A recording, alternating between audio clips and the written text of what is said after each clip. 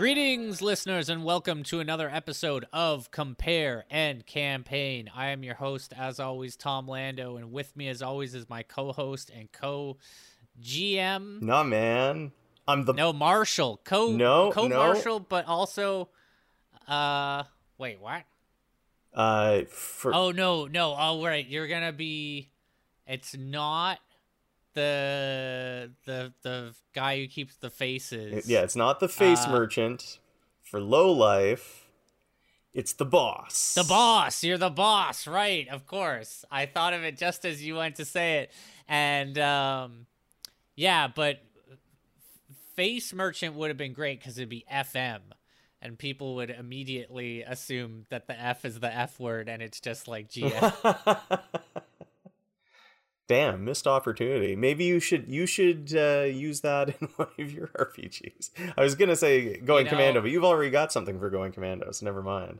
But I'm McGill, by the way. I didn't even say my name. Oh yeah, we got all hung up on that. This is episode 144, recorded on the 28th of March, 2023. Man, what to say? I mean, I guess this has always been a podcast where we talk about our role-playing games that we've run in the past and whatnot. But now, you don't have role-playing games from the past you're talking about new role-playing games that we're looking to the future in your side of things. And meanwhile, on my side of things, we have the record, man. It's on record. It's for the record. I have the actual text transcript from playing my game via Facebook chat, so I'm just straight up able to read the text as it was. I think it's I've said in the past how cool I find it that you have this transcript. It's something that I've never had in any of my campaigns, any record of the actual play. But thinking on it now, I think it's also pretty cool that you have a text record, It's not like a video recording or an audio recording, which would be fun to have, but it wouldn't be easy to search for information in. But you were actually playing, in chat, so you have the complete text record of your game. I think that's pretty neat. Yeah, it's good. The trick is that, that's cool to have, but in order to get it, you have to play by text, and it's usually I got pretty into playing by text, but it is a tough proposition for a lot of people, I find.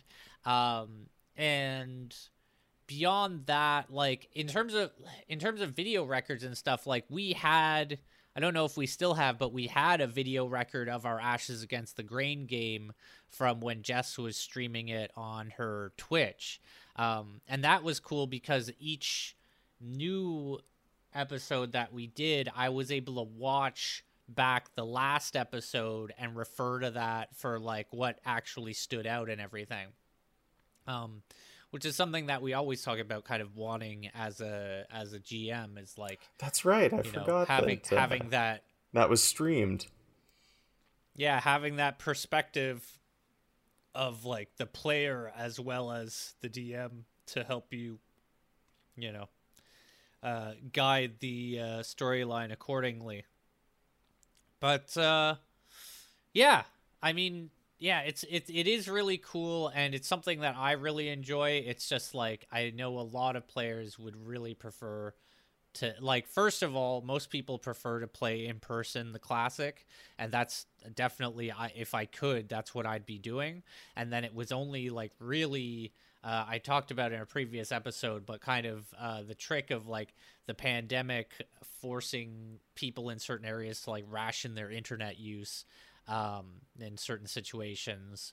It was a kind of problem that we had to get around by playing text-based, and I'm not sure if people would have been as interested in doing it if doing it that way if it wasn't for those conditions. I mean, I think you're totally right, and I myself, I don't know how long I could do text-based gaming like that. I tried a few times in the distant past now to do I'd set up a forum and just run text-based RPG in there with my friends, but inevitably people just like it fell by the wayside. People just stopped checking it. So obviously there are I find that's limitations, and it was brought about by unfortunate circumstances, but I still think it's a pretty neat little snapshot.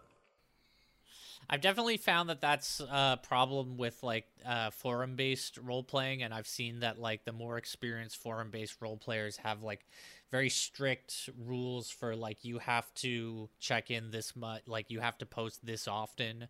Um, but it's funny that you mentioned that because that was like my first role-playing game experiences. Like some of them, I think, were on rpol.net, the like role-playing online, which is just like a huge forum database for role-playing. I wonder if it's still up there.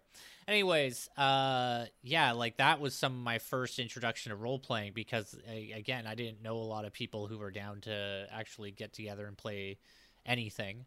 And so yeah, I'd say that like, you know, the chat based, it's better because you get a sense that like the person is actually there. But like saying that, there's a real difference between like you sort of break down like between players that are able to consistently pay attention to that and players that can't. And like if you have a group, like once it was just me, my brother, and Chantel, it was like I think I was able to get it to a point where it's like there was a message coming up like every 3 minutes or so at like the longest. And I felt pretty good about that.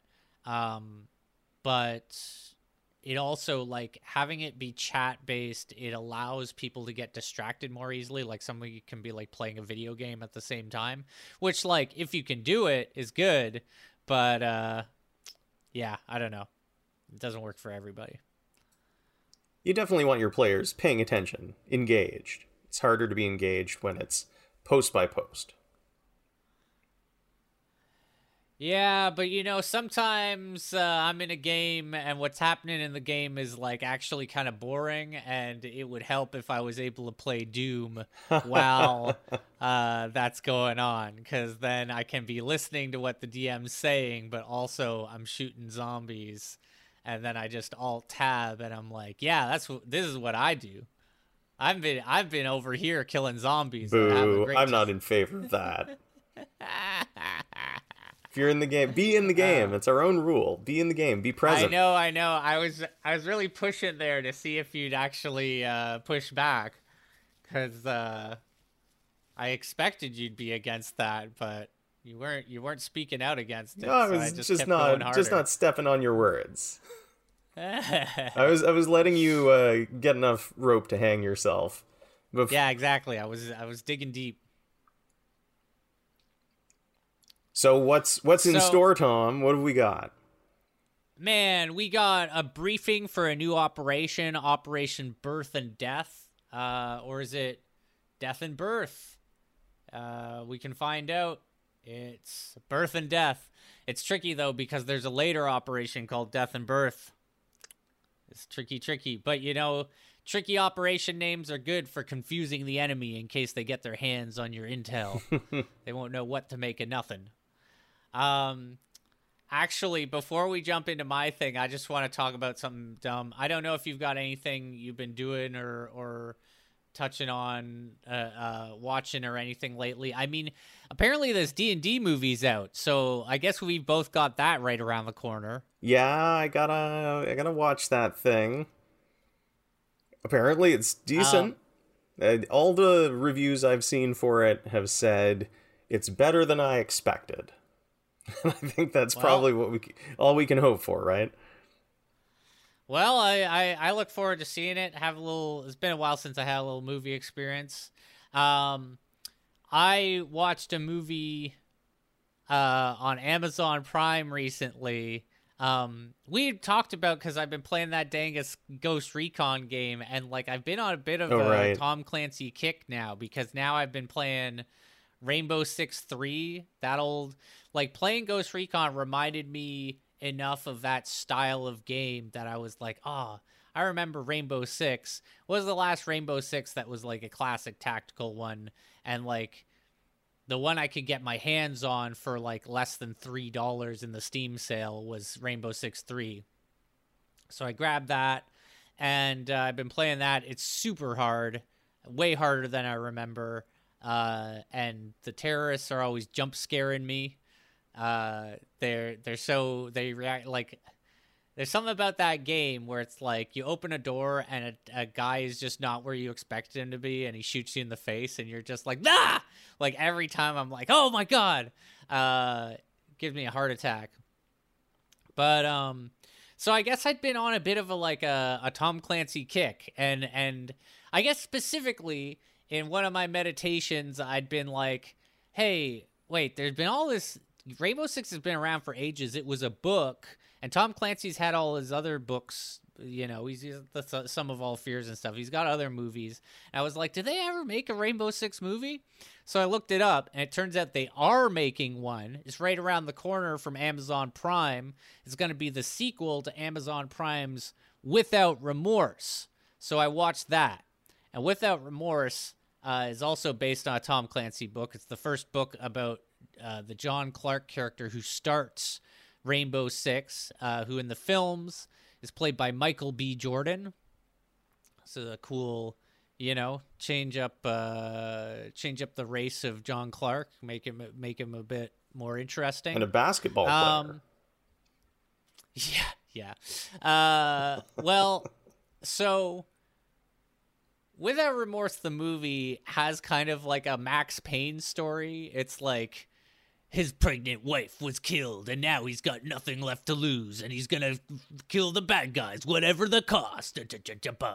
And like, I don't know, it's all right, I guess. It's probably, I haven't honestly thought about the plot too much, but it seems like the kind of thing where like if it was really under scrutiny, I'd be like, yeah, that doesn't make sense. Like this doesn't follow. But in terms of like just like kind of a military action thriller, like it's fine, I guess. It's kind of dumb, but it's fine. I guess the thing is that I was interested enough that I was like, I wonder how much of this was like actually in the book. So I looked up the synopsis for the book, and like basically none of it of the book is in the movie. They're set in very different time periods, and there are like small elements of the book that are in the movie. But I just want to say that I'm very glad that Without the Remorse, the film does not follow the events of the book, because the book sounds absolutely horrible. This John Clark guy, before he joins Rainbow Six, which should also be said, Rainbow Six is a completely different kind of book.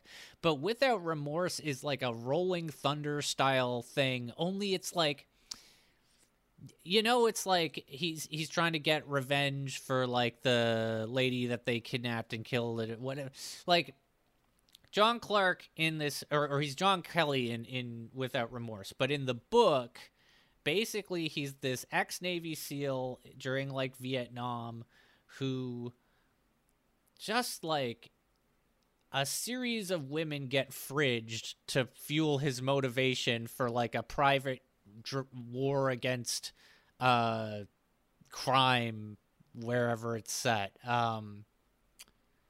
Like he just keeps meeting these women, and like they're drug mules or prostitutes, and he's like, I'm gonna get the bad guys that make you do bad things, and then like he fucks up, and then they get like horribly murdered, and then that fuels his need for revenge, and then he goes and kills the drug dealers and all that.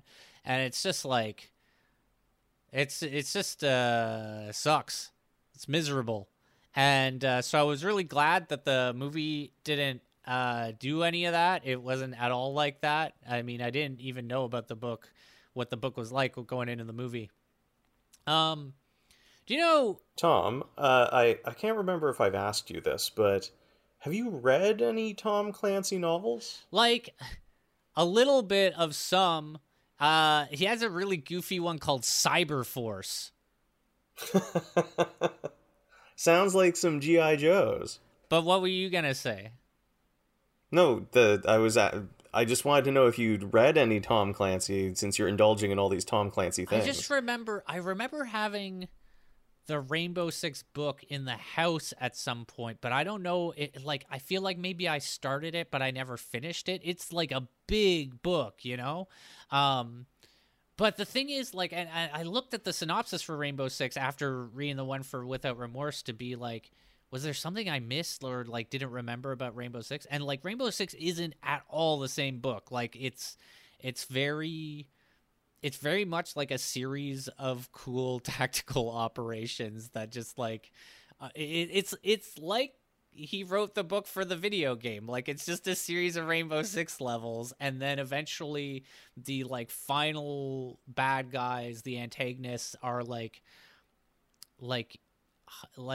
neo environmental terrorists who like want to spread a plague that's going to wipe out humanity for like the benefit of nature. And so then those are the bad guys, and then they fight those guys. And like John's wife gets kidnapped taken hostage at one point, because she's a doctor, because she's the doctor who was helping him to rehabilitate all these poor drug mule prostitutes that died to fuel his quest for vengeance in the previous book. Like, it's wild to me, the difference in tone between the two books, because knowing what is supposed to have happened in the Without Remorse book, like, that guy is supposed to be the guy like briefing me in the Rainbow Six game mission levels, and now I'm supposed to look at this guy like, man, you went on a whole like torture crusade in Miami or something. What the fuck's wrong with you? Then what else? I guess Without Remorse, I was gonna say, you know, the Brett Gelman. That name seems really familiar, but I can't place it. I knew him as like a comedian who like was on Comedy Bang Bang and stuff, but like I guess now he's like a dramatic actor, because he was in Fleabag, and now he was a guy in Without He's Remorse. the Stranger Things guy. Oh yeah. He is in Stranger Things. Yeah. Yeah, he's Murray from Stranger Things. I know this guy. I know him very well from his like absurd appearances on Comedy Bang Bang from like a decade ago, and now it's so bizarre to see him playing a serious role in Without Remorse as a fucking guy who gets a bomb strapped to him. And I do really appreciate that the film literally Avengers style does a stinger scene where John shows up and is like, I want to start a new team. I'm calling it Rainbow. Like, because Rainbow Six literally is the Avengers of counterterrorism. That like feels really appropriate. However, I also want to say that it's really dumb that the movie suggests that John Kelly named Team Rainbow after the fact that he saw a rainbow when having a hallucination of his dead wife. And then when he says, I want to name the team Rainbow, the guy is like, why? And he's like, it's personal. And it's like, no, it's called Rainbow because it's a multinational task force, and so it's supposed to incorporate like all the colors of every flag. It's that simple. It seems silly to make up a thing. Although my sister suggested maybe it's like a no homo thing. Like they actively want it to be like obvious that he's not. That's the other thing I considered, is there's a recurring thing in the movie about like, I'm going to show them that a pawn can take out a king. And later it's like, I was wrong. A pawn can't take out a king. And like, I was thinking about it and I'm like, oh, kind of the like underlying narrative of the film is that he was a pawn that like, you know, one of those pawns that became a queen, but they can't say that because he's the guy who started Team Rainbow. Like, man, they got a lot of little tricks that I gotta watch out for if they're trying to play to their, you know, very specific kind of audience. But hey, I went into it to see Michael B. Jordan kill some people in very complicated ways, and it didn't It was fine. It wasn't Extraction. I didn't like it as much as Extraction. Like, I think when I saw Extraction, I came on and was just like, that was kick ass. It was like a Jay Alliance movie. But this was like, it was all right. I don't think the plot really holds up under scrutiny, though I haven't subjected it to too much. I like its willingness to like up the stakes. Like, you know, anytime there's a sniper, there's going to be another sniper, and then there's going to be another sniper. So better watch out. If you think you've handled things in a scene by dealing with one sniper, you're in for a surprise, buddy. Which is just like the Rainbow Six Sniper game. on a sniper. So that's my review of Without Remorse, I think. Noted. Probably not going to watch that. That's on Amazon, you said? Definitely don't read it. Yeah, it's on Amazon. Amazon and I believe... is really cornering the market for, like, dad entertainment. You know what I mean? Well, it's all technically part of the Jack Ryan verse, which I think is funny because to me it's the Rainbow Six. Is that Chris Pratt one also a part of the Jack Ryan verse? I don't know. Which one is it? Which one do you mean? Do you know what it's called? No, I'll look it up. Yeah, I don't even know. But yeah, that's Without Remorse. And then yeah, the Terminal I think I'm down List. To just the Terminal List. Is it a Tom Clancy? Anyways, we can only hope that one day I'm hoping that the Rainbow Six movie is good. That would be cool. Like, I would love for it to just be like, you know what? All it has to be is like the Mortal Kombat of like tactical military movies. Like, if it's like the Mortal Kombat to Extraction, then I'm happy. And if we continue on to get like some Ghost Recon out of that and maybe not have it be horrible like Wildlands, then maybe it'd be good. I don't know. The Terminal List is by Jack Carr, who seems like a real Tom Clancy competitor here with these books. He doesn't have to compete. The guy's dead. I mean, do fantasy writers compete with Tolkien? I don't know, but they might compete with Tolkien's profitability, because even though Tom Clancy's dead, still big money, as we can see. Yeah.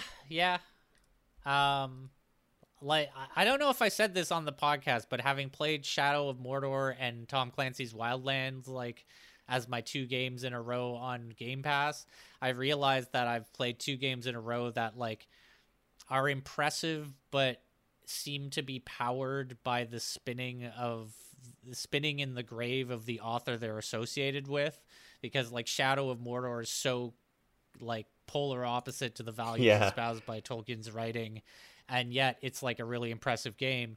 And then like Wildlands seems to like simulate this incredible landscape of Bolivia, and then like it's just, even Tom Clancy wouldn't write something this dumb.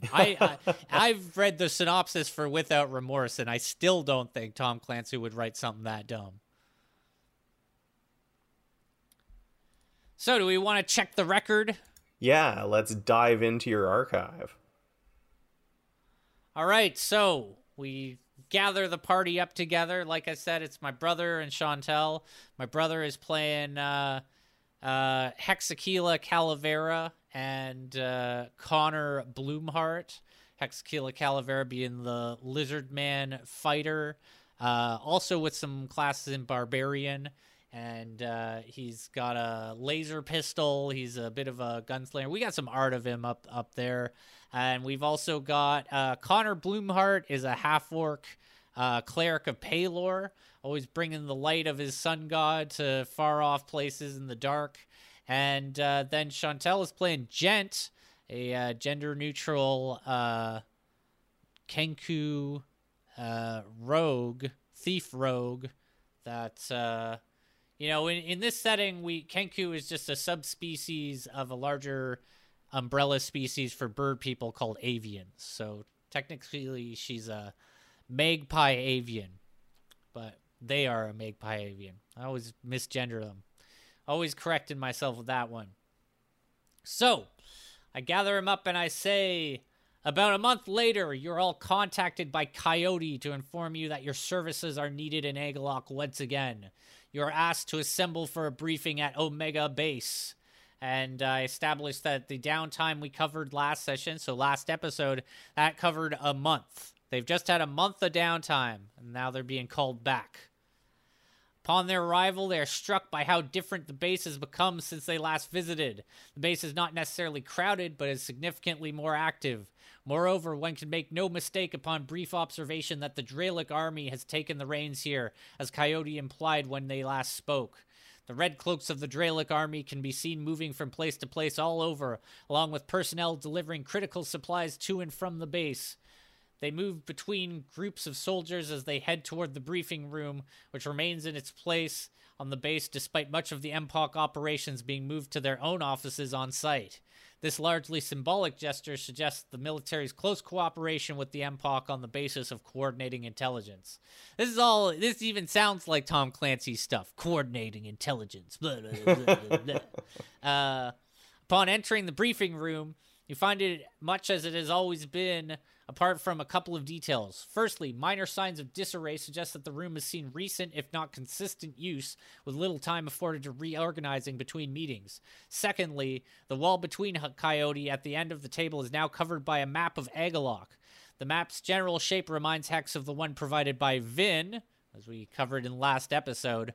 There are clearly a number of notes and details that have been added as scouting reports reach the base. Coyote gives them each a smile and a polite wave that almost approximates a salute upon their arrival. He seems to be in good spirits despite obviously having a lot on his plate. "Greetings, Agent," he says. "I hope you all enjoyed your time off." And Chantal says, "I would like to think that Jed has a carry-on suitcase behind them with wheels and stickers on it from the places they have been to, and a wide-brimmed hat." Oh, I like that. With practiced ease, Coyote slides a dossier to each of you from a thin stack on his end of the table. On each dossier, the heading reads Operation Birth and Death. Inside are summaries of countless scouting reports from the past month, accompanied by a plethora of relevant maps. Some of these maps seem to detail more than merely the forest of Agalock, suggesting progress has been made regarding the mysterious kingdom hidden within. Gent looks like a tourist. Hex says he comes up in a Hawaiian shirt and sunglasses. Connor is in his usual getup. "Damn, everybody's back from summer break. 1 month off and they went with it." Alex says, or Hex says, "The meat things in the city think this makes me look more approachable." Coyote shrugs. "They're not wrong." Chantal asks, "In the files they give us about the Lost Kingdom, is there any more information on those humans that were giving everyone trouble?" And I said, "I'll let Coyote answer that." Also, Alex said, "Yeah, and how much do we got on these Myconids? Did the Shroom Queen ever reestablish contact?" This is, I want to go on a little tangent. You know Nanoland? Yeah, that's that puppet show, the puppet, little green little girl. With the little goblin girl. Do you ever see the one where she's showing the dog the different items in the garden? It's become like a meme. No. Because she points to all the vegetables and literally everyone she names is just gibberish. So, like, the meme is that she points to pea pods and says, "Das a peepo," and people, like, play it in, like, slow motion and stuff. I don't entirely get it. But my favorite is when she points to the mushrooms and says, "Shoosh." What about Shoosh? Shoosh is mushrooms. Instead of shrooms, just shoosh. Sure. That's a bunch of shoosh right there. I love it. Shoosh. As you can see, we've been quite busy over here the past month. Quite busy here over the past month. Unfortunately, I must warn you not to get too comfortable, as you'll be headed over to the MPOC offices shortly. In the meantime, allow me to get you up to speed on what we know. Coyote turns and begins pointing to spots on the map behind him that correspond to the points he's making. So the Kingdom of Agalock. It's about a day's journey into the forest, meaning that each agent we send that way is gone for a minimum of 48 hours. Due to the forest enchantments preventing teleportation and the need to maintain stealth when observing the kingdom, preventing us from deploying aircraft, this difficulty remains in effect and will naturally have a bearing on your options when approaching this op. As far as we can tell, the kingdom is effectively divided between two major settlements that are more or less adjacent. The primary of these is known as the Mantle. This is where the upper class lives, along with a prominent merchant presence and, somewhat surprisingly, a church. Coyote draws his finger from the Mantle to the neighboring point on the map. The other major settlement is currently called Ashgrain Outpost. This is actually something that bore some similarity to the older Egglock map we received from the Octopus. It seems this has always been the breadbasket of the forest, as it were, but sometime since that old map was drawn up, the place has been transformed into something of a massive work camp. Naturally, this is where one finds any citizens that fall short of the Mantle's upper-class standards. In addition, we've observed a massive slave population consisting of non-human laborers in Ashgrain Outpost, fitting our intel that the kingdom is a human separatist in nature. Connor asks, what fell god do these people worship? The reports haven't quite been able to determine. It seems the city is in a bit of a state of upheaval, possibly due to the withdrawal of Nightside Eclipse support from Drail. We suspect some kind of forest deity, possibly connected to Agalock, but it might be something more connected to the ideals of the kingdom, whatever they may be. Coyote indicates a smaller map of passages which can be found in each of their dossiers. Lucky for us, the Mantle's development includes a sewer system, which allows us to smuggle agents into the city undercover. We've established an entry point outside the city near one of the drain pipes out in the forest. And Jen asks, what is our objective once we're inside the city? Coyote clears his throat. I won't lie to you, this is a high-risk assignment, and we've called you back because it requires our most capable agents. We've already lost contact with one of our undercover agents, human, naturally. We believe our window is closing to strike with the element of surprise. As a result, we've elected to send you in on a final intel mission before we make our first move against the leadership in the Mantle. We need you to get in there, get the information we need to plan that move, and get out without alerting that leadership to our activities. So there's a little note there. He says human naturally for their undercover agents that they lost contact with because it's a human supremacist city. If you're going to have an undercover agent, they better be human. I figured it was something like that. Yeah, I thought I'd just explain. Stealth mission. Got it. Hex eyes Connor warily. Connor had the low dexterity. It was always fucking up his stealth checks. Chantal had to laugh at that. I also said, as for our new Myconid allies, we've received consistent up-to-date scouting reports from Issa over the past month. She certainly seems to have eyes and ears all over the forest. It saved us a lot of work in charting out the south coast, even if potential animosity from the other Myconid colony prevents us from considering it fully under our control. We have people working closely with our agents in the field that will be able to provide your team with the specifics, key opportunities, possible dangers, etc. Check in at the MPOC offices on base and they'll fill you in. And finally, Coyote begins to carefully retrieve three small packets from his pockets. He passes one to each of the players. While the labs are not quite done with their work, we thought it prudent to supply you each with one small, untreated brain cap. Consuming one can completely undo any amount of advanced or magical mental illness. As I believe you've been warned, however, eating more than one can actually exacerbate such conditions. So be careful. Any questions? And Jen, on the note of potential animosity from King Cap's side of the Myconid colony, says, yeah, we might want to steer clear of those other shroom boys. Coyote nods. That was my thinking based on your reports. They each get +1 brain cap. Alex says, out of character, I guess maybe we didn't need to steal one for Vin then. Gent says, I would like to do a quick scan around the room and see if I notice anything written down in the notes, maps, and scattered pages that Gent would find interesting without anyone noticing. So I had them roll investigation. They got a 17. You get a sense that the Dralic army is establishing a perimeter around the forest as best they can. They're likely in the process of establishing a forward base. Right now, they don't seem to have much more than a string of camps, not much bigger than the outpost you visited previously with the inn and the garage. Either Hex or Connor then says, have we gotten into any skirmishes with Agalokian forces? Do we have any idea of their force organization or their fighting style? I believe there are field agents currently stationed at the MPOC office on base that can speak to those details better than I can. So far, all I know is that we've kept things quiet up until we lost contact with an agent. I would be on my toes if I were you.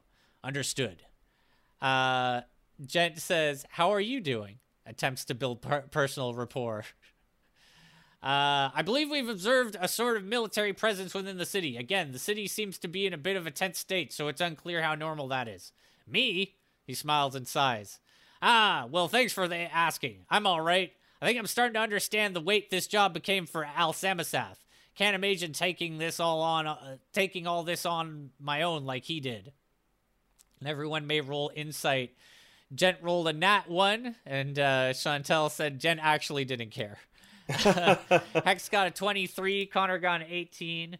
I said, also, just to review player questions, update on humans. That's the whole focus of this mission. Queen Issa and Myconid allies providing advanced recon intel. Agalokian forces unknown. Local militia not necessarily on alert, but on edge. Hex gets the sense that something is worrying Coyote that he is holding back. Seems to be something he can glance at on the map. Alex says, I guess my last question is it a human militia, or are they using night goblins to do their dirty work? Human militia, from what Coyote understands. Connor offers him a fine Deathlands Cohiba double star. Take some time for yourself, friend. We'll handle the hard stuff. Coyote takes it graciously and smiles, saying, yeah, that's what we're all counting on. Well, it's been a month. I imagine Al has some new wonder to show us. Have yourself a fine day. Good luck, Coyote salutes as they head out. Are they heading to the MPOC office next, or the armory or labs? And they said probably office to get intel. Coyote said we had to go to the office. My bad. That's Alex being like, oh, we can't go straight to see Al Samasath. And I said, yeah, that's what I was wondering. Jen said, we're just keeping Coyote on his toes. And the next scene goes down at the Omega Base MPOC office. But do we want to jump over to your side of the episode before we continue with that? Or do you have questions or any comments on this scene so far? I was going to say, actually, I thought that was a nice little wholesome interaction. Everybody seemed pretty chipper. Even Gent made an effort to socialize, regardless of whether or not they cared. Yeah, I think like that's kind of the ideal tone you want for like the G.I. Joe RPG, from what I can tell as well. Like you sort of, if you do like you don't have to do a scene of like requisitioning items, but if you do the scene where the characters go down to the armory and stuff, you can have a bit of banter between the characters and the NPCs and whatnot. Yeah, I like that. And like, yeah, I think it's a good representation of like, this is probably a reason why I was so fond of like doing the text base, is like it shows that like I was really at the point that I wanted to be at with the MPOC vibe of things, where like the briefing really feels like a briefing like you would get in like Rainbow Six or something like that. Then in addition to that, like it's not like I just send the players to that scene and then dump exposition on them. Like they also interact with it. And that's like ideally what I want that scene to be. So really, like, I'm in a good place with the RPG at this point. Let's check in with the character that we are building for you in Low Life, based on the Savage World system. Crawley, the oldster Croach. And with the help of my sister, we came up with a new detail of this character's background. So the Crawley figure for Creepy Freaks, I've mentioned he has like in two of his hands he's holding one of those like push operated bug spray things that you see in like old cartoons, you know? Oh yeah, the know with what the I'm pump. talking about? Sort of like a rifle shaped thing with a big long pump. Yeah. And then, so he's got that he's holding in two of his lower hands, and then one of his upper hands is holding a rolled up newspaper, and one is holding a fly swatter. And I was almost thinking like maybe I should be playing more like the militia class or something like that. But then it occurred to me that maybe this thing, like maybe Crawley's thing is that he's an older who's on like this crusade. He's an oldster who's on this crusade to establish that like Croaches were the first to rise from the flush. But what he doesn't realize and is like not literate enough to fathom is that the interior of the newspaper that he has rolled up to use as a weapon literally has an article about a swarm of hypersentient cockroaches taking over that like is the proof of Croach supremacy that he has been looking for, but he just uses that newspaper as a weapon and never catches I love them. that. I think that's perfect, and that fits perfectly with the flavor of Low Life as well. Very in tone. So next we got to do your traits. And here, let me just do a quick little recap of how this works.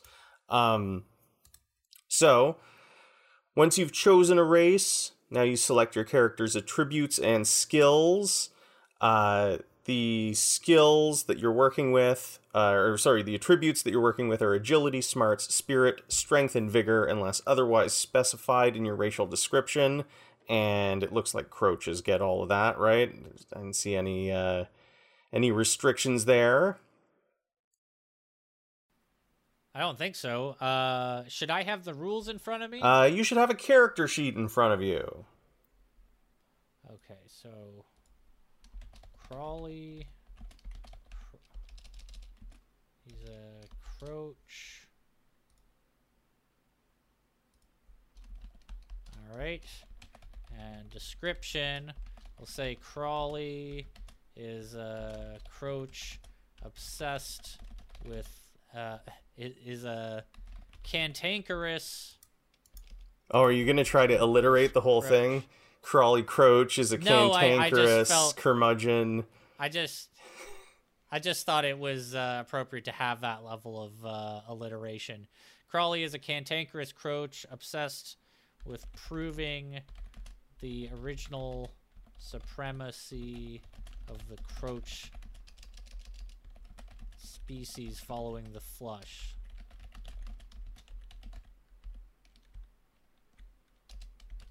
And then what do we got next? So you said our next thing is attributes? That's right. Agility, smarts, spirit, strength, and vigor. And you automatically get 1 point in each, so you have at least a d4 in each of your attributes.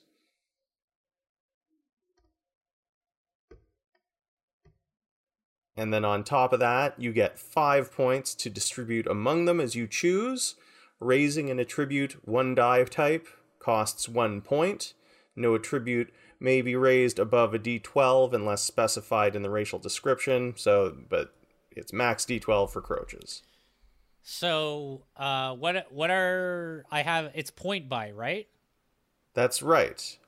So you have 1 point in each, and then you have 5 points to distribute among your attributes, and you can't go above a d12. Oh man, so I could just go d6 for all of them?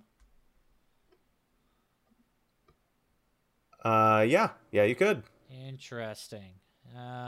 Let's say we'll go. I have 5 points, you say? Correct. And do I get any bonus for being a Croach? The Croach bonuses, I was just looking at these. Here we go. So, doesn't say anything. You get a +1 toughness bonus. That's lower. That's not covered by this. That's lower. But nothing in my attributes then? No. Okay. Penalties for bad lighting are halved. You get +1 to toughness. You have 4 arms and 2 legs. And you're able to digest and derive nutritive sustenance from any non-poisonous organic matter. You can just eat anything that isn't poisonous. I like that. I think I'm just going to go D6s all around. Nice and balanced. Hopefully that treats me okay in this game. And now you'll want to pull up your rules here because next we're doing skills. Oith's bounty just keeps on providing. This time it's in the form of 15 points with which you may purchase and raise your skills. To raise a skill by a die type costs 1 point, as long as it's no higher than its linked attribute. So it costs 2 points per die type to raise a skill over its linked attribute. Do you understand how that works? Yeah. It's a bit like class skills, right? So where do I find the skills? So, you can find the base Savage Worlds skills on the character creation flowchart on page 9. In the box that says skills, it says, these following skills are available in low life: boating, climbing, driving, fighting, gambling, guts, healing, intimidation, investigation, so on. And then, in addition, there are a handful of new skills specific to low life that aren't derived from the base Savage Worlds pool. And they are on page 31. So page 9 and page 31 of the rulebook will tell you all the skills. Okay. Oh, and I should, let me find you, while you look at them, I'll find you a list of the linked attributes for the Savage Worlds ones. And so the new skills, let me see here. Which page are they? 31 are the new skills. Right, so we have contamination, dementalism, holy rolling, hocus poking, smell casting, and weirdness. Wow, okay. Yeah. And but then on page 9 there are also skills from the base rule set. And I'm trying to find a list that tells me the linked attributes to those. Okay, well, I don't think I'm going to want any points in boating. I'm definitely going to want at least 1 point in fighting. So let's say fighting. We start at a D4, right? Yes. Not like G.I. Joe where it's D2, Essence 20. By the way, Essence 20, they've released a new supplement for Power Rangers that seems to, or it's, I'm almost not sure. I think that it's Power Rangers. It might be My Little Pony, but it's got like evil origin options, and the My Little Pony is out now. Talking about Essence 20. Man, still can't believe the crossover potential of My Little Pony and G.I. Joe. So we put fighting D4 at least. Guts. I feel like I'd have guts. Crawley would have guts, so we'll put a point in that. Healing. Yeah, let's give him a point of healing.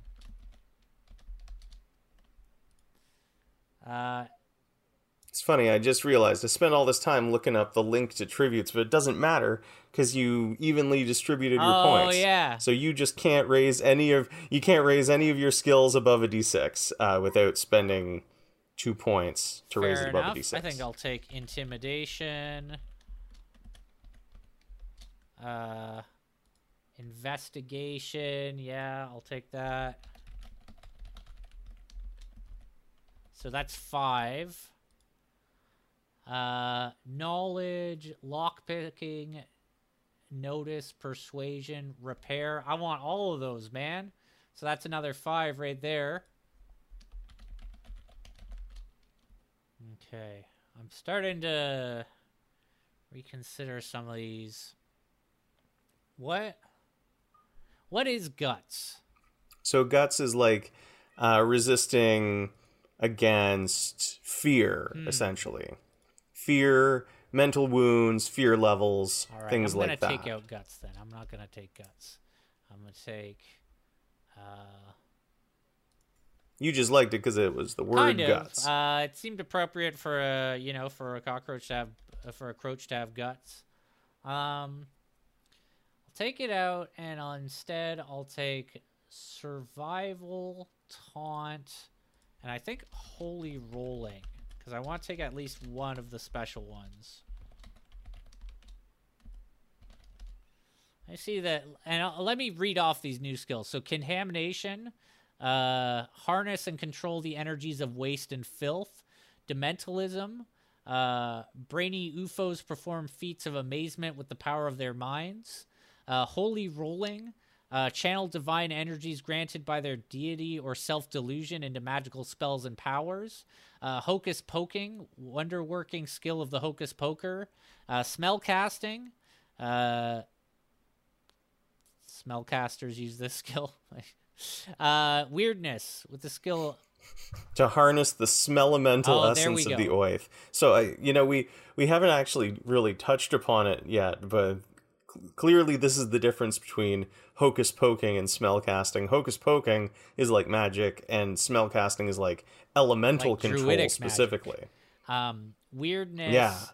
Yeah. Create all sorts of crazy thingamajigs, mabobs, wingles, who'samawatsits, and doohickeys. Ooh.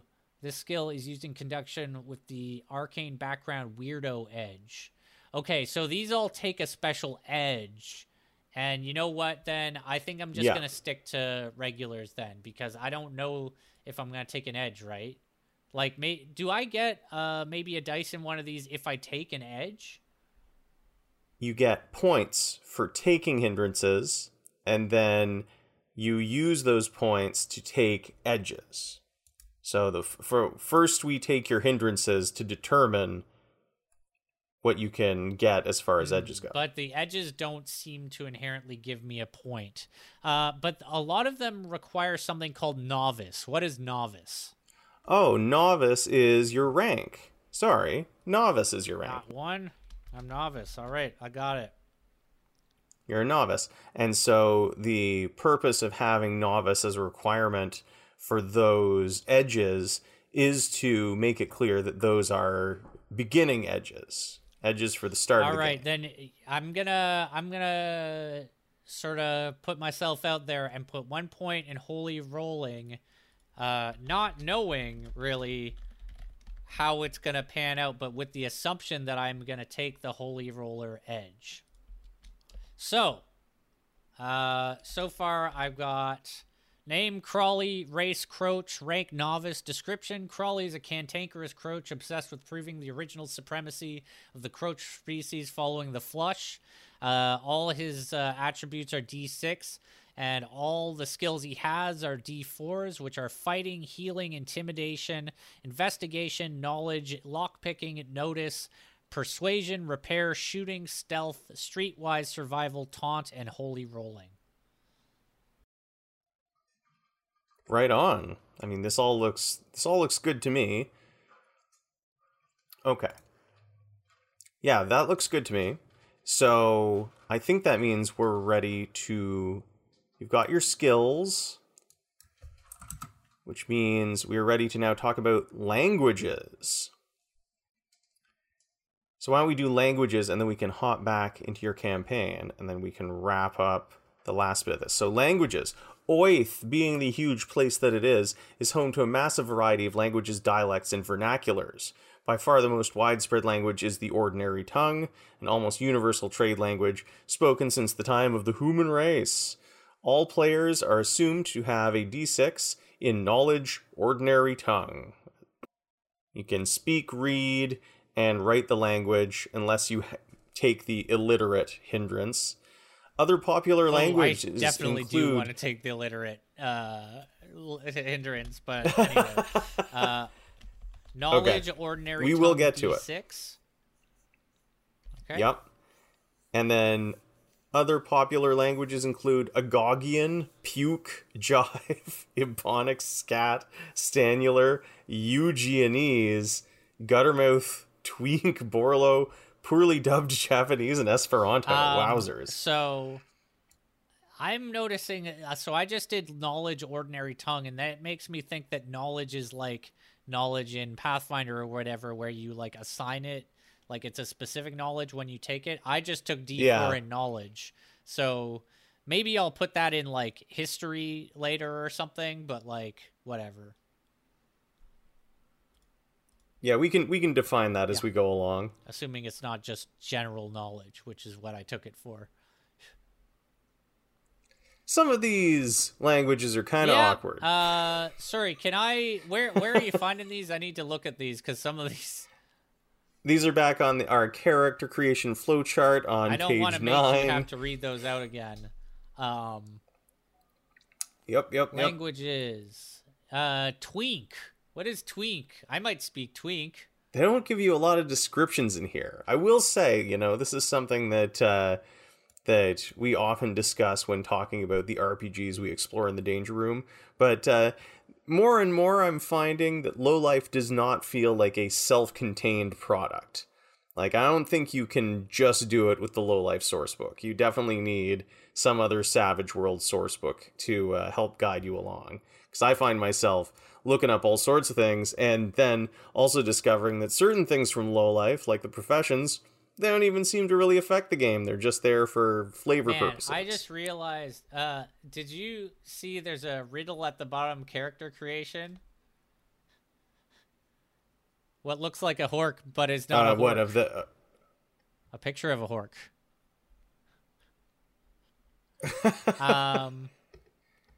There's a ton of stuff at the bottom in the like footnotes. But yeah, I don't know. I just wish that I could like. There is no expanded description that I can find on any of these languages. I wish that I could like control F them, but I can't. So I'm just looking like, I don't know, man. It really seems like they're just sort of shooting us some ideas, words. like just giving us ideas. Exactly. And yeah, as I said, some of these are a little problematic. I do kind of like the idea of a race that speaks in poorly dubbed Japanese. So like, they're speaking English, but their lips don't match up to how it sounds. I kind of like that idea. And Esperanto is a funny inclusion. I don't know, but it's not like it. It also doesn't give me points to spend. It doesn't even matter. So like, it's all just kind of like, whatever. It's I guess you could take more of them if you anticipate your boss sending you to the famous Borlo I guess colony. Like, but even then, I would have to take some of my like if knowledge ordinary tongue is a it's a skill, then theoretically the other ones are skills as well, meaning that like I would have to take a point of skill and put it into twink. Yep. I guess you would. Puzzling. It's puzzling. It seems unnecessary. Well, they just want you to know there's all those languages. They just wanted to write something funny there. So. All right, let's check back in with Coyote's Aegis. The Omega Base MPOC office is just a couple of minutes away from the briefing room, allowing them to get there shortly after Coyote has finished briefing them. Inside, they find a number of personnel, a few of them familiar, all quietly focused on their work. The quiet, punctuated by the scribbling of quills and the hurried footsteps of personnel moving to and fro with key intel, is a stark departure from the larger buzz of the base. The few faces you recognize include Sue Robfling, your flight instructor, and Greasel, who's currently away from both Spoot and his teleporter station. Sue appears to be working on some kind of chart on the wall, while Greasel stands to the side speaking with a goblin who seems familiar to Connor and Hex. Hexkila says, Sue, long time no see. How have you been? Sue turns from the chart and smiles. Oh, hi, Hex. We've been expecting you. I assume you're here for the latest from the front? Hex and Connor should roll insight. Hex gets a nat 1, Connor gets an 18. Connor recognizes the familiar goblin as being one of the Michelson clan of goblins that you dealt with when running the caravan. Two members of the clan were revealed to be Night Goblin loyalists and turned on your party. This is not one of the bad ones, obviously, but since all their names were like Mike or Michael or Mickle, it's really hard to remember his exact name. Connor will throw out a tentative. I remember hey, those good guys. to see you again, Mikkel. Hey, you remembered. It's good to see you guys too, man. Unbelievable that the only thing wrong is that he said Mickle with 2 L's, which it is Mickle with 1 L, but he did, since we are playing by text, he was on the spot to spell it correctly, and he, by coincidence or like just by sheer luck, managed to write Mikel, which is what I had in my notes. He just added an extra L, but it's close enough. I ruled. Unfortunately, we don't have a surplus of time here, Sue says, glancing back to the chart. Ah, right. Please continue. I suppose you can begin, Mickle, as Sue offers the floor to the Goblin Scout, who hesitantly clears his throat before explaining. Right. I was part of the last pair of agents to exfiltrate from the mantle. That is, I exfiltrated. The other guy never got out. Sue continues. We continued to receive communications past Mickle's return to base, implying that the agent had found some way to keep their head above water, but that changed within the last 48 hours. We don't have the details on what happened. Sue turns around and gestures to the chart. We've mapped out a timeline based on the intel we received in the last communications from our agent. We've managed to get one lucky break from this, but, she looks to where the chart should continue, at a certain point there is no intel. Who was this other agent? Asks Hex. Sue points to a specific section of the chart. In 3 nights, the upper class of the mantle will be taking part in a grand masquerade ball. This gives you just enough time to infiltrate. As you can see, beyond this point, we have minimal information regarding events and movements of force planned within the city. The agent was a human named Ska, Mickle says solemnly in response to Hex. Greasel speaks up. The plan is for you guys to use this masquerade as cover to get a solid infiltration going, get access to the schedule of the highest authorities possible, and get out and get back to us with that intel. On that note, the highest authority we've been able to deduce within the hierarchy of leadership in the upper class is a man by the name of Lord Dio, Sue adds. And Gent says, I love a good party. I have a list of other names that could be useful, Sue says, looking to the chart and running her finger along one side. Chantel asks, do we have an image of this Dio? Unfortunately not. All our communications have been via sending. All we can tell you to look for are nobles.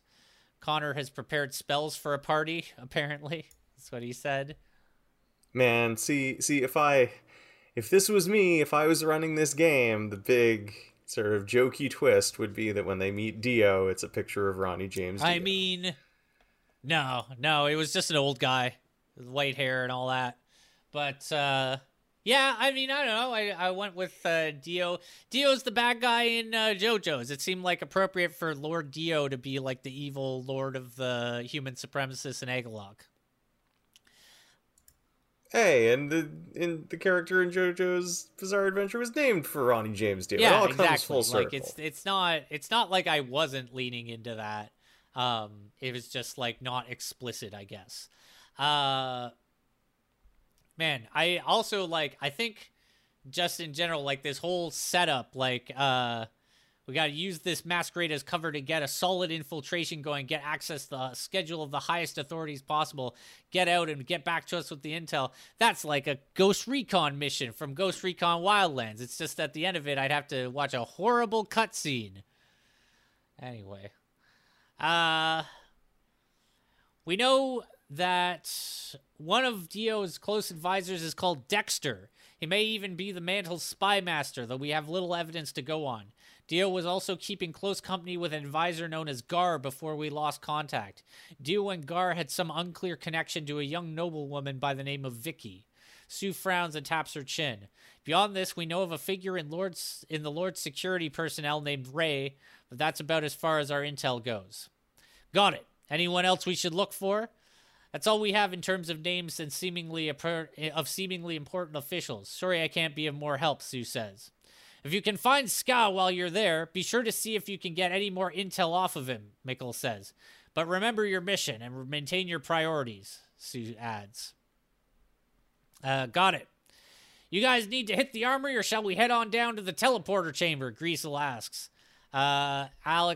Connor says I could use a fresh Meg, or maybe that was Hex, who knows. Jet says I could go down. I'd be down to see if they have anything special. Maybe a mask that doubles as a shield for the ball. That'd be a big mask. Stopping by the armory, they find that the labs are still very much active, and hardly a moment passes where there isn't a Dralic army delivery coming to or from the armory. Any mutterings I can overhear from the armory personnel? Jen asks, and she rolls perception and rolls a nat 20 for a total of 27.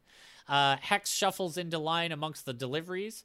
Hex, when Dax sees him in line, he waves him over. That's for military shipments. Come on, order up. What do you need? Dax grins from behind the protective screen. I just need about 3 E-cells. I take it business is booming. And Gent overhears a few of the Dralic supply couriers are muttering amongst one another. If they're sending supplies to the front, what the hell are we sending back? Have you seen the numbers? It ain't like it used to be. Chances are they're recalling what they can distribute among the troops. The other whispers, I think they're trying to take them all back. We're done fighting their war, now they want their weapons back. One of the people in line gives that one a stern glance, and the conversation is ended. Dax gets their order ready. Yeah, something like that. It's busy, all right, I'll tell you that much. He slides the magazines over to Hex. Not sure I'll stay in the war business once this is all over, you know? Gent hears a psst from behind. Gent tries to inconspicuously look over their shoulder, and it's Alsamasath, leaning over a sort of low cubicle wall around his lab workstation. Gent! Chantel wasn't sure that they'd recognize Gent, even though they'd seen them in the last episode. I said, he's the one you bought the Super Stim Pack from. It might be that they're so used to him being called Al. They say, I will head over and bring my squeaky carry-on with me. He waves you over. Get the rest of them if you can. You should all hear this. Connor will sidle over, and Hex will rejoin after his transaction. And Gent says, I guess I can share. And I said, just some background. Al Samasath, a.k.a. Al, is a goblin who currently works in the labs after developing breakthroughs in health potions for the Empok. And now he's branching into more experimental tech, including the stim packs he showed last time. He was the head of Al's Aces, which was basically the team that preceded yours in Empok's history, during which he basically had to run the whole Empok show himself due to the founder/administrator Odium's absence. And Chantel confirmed, right, it was his full name that threw me. Yeah, I thought it might be. Makes him sound a lot more like an alien than some old gobbo. Gent waits for Hex, but while they do, shows Alsamathas trinkets and makes small talk. So I don't want to get too far ahead of myself, but I think you guys should know just because, well, you've got pretty decent resources, and I don't know of anybody else that will really have the money or need for something like this, but I'm working on something. I asked which trinkets Gent showed off to Alsamasath, and they said, the Glarador Salaeth coin and the items that they got in the tribe's scrap competition show off a bit. Oh, yeah, that's pretty cool. You know, I could tell you some stories about Salaeth, let me tell you, but not right now. And Hex nervously asks, this isn't more needles, is it?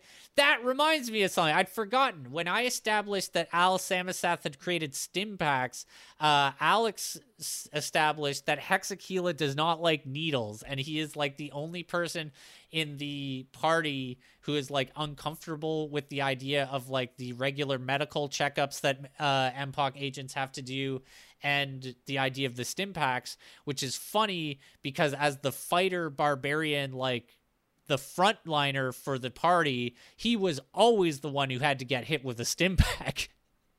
It was just he wouldn't have to deliver it to himself. He'd have to get the needle after he'd been knocked out from Gent.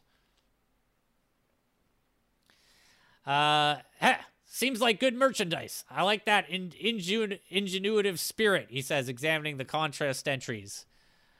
And he said, when Hex asks about the needles, Alsamasath says, well, maybe.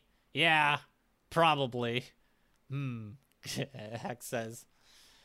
See, I've been working all these, like studying how the body works, seeing what's the most effective, most a way to distribute, healing and stuff, right? And Chantel, who is actually an addictions counselor, said, needles are not always the fastest. Smoking is also fast, depending on the substance. It's not going to be easy. I mean, I'm not quite done figuring it out. I'm not sure how long it'll take, but, like, I was thinking, like, what if I can make your bodies, like, work better, Like, instead of you have to exercise a lot to get strong, maybe you just have to exercise some, and then I can make your body get stronger faster? Or, like, make you think faster? His eyes go wide with the possibilities, getting excited at his own concept. Chantel said, as someone with little strength, Jen would be interested, but Jen also has little constitution. Is there anything in the way of ingredients you may need to get this project off the ground? Yeah, we're more than happy to help, Connor says.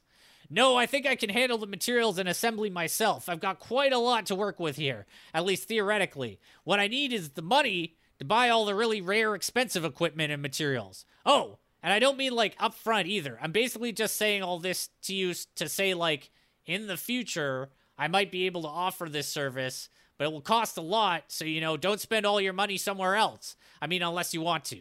Your money. I can't stop you. Al sticks his tongue out and looks gormless for a moment. Blech. Ah, right, but you better get back to work. But yeah, just a little preview of what I'm cooking up, And he turns his attention back to his workstation, and then I included a little picture of Al Samasath, who's an old-looking goblin after all his time, probably gained a few years just managing the Empok by himself. It was tough.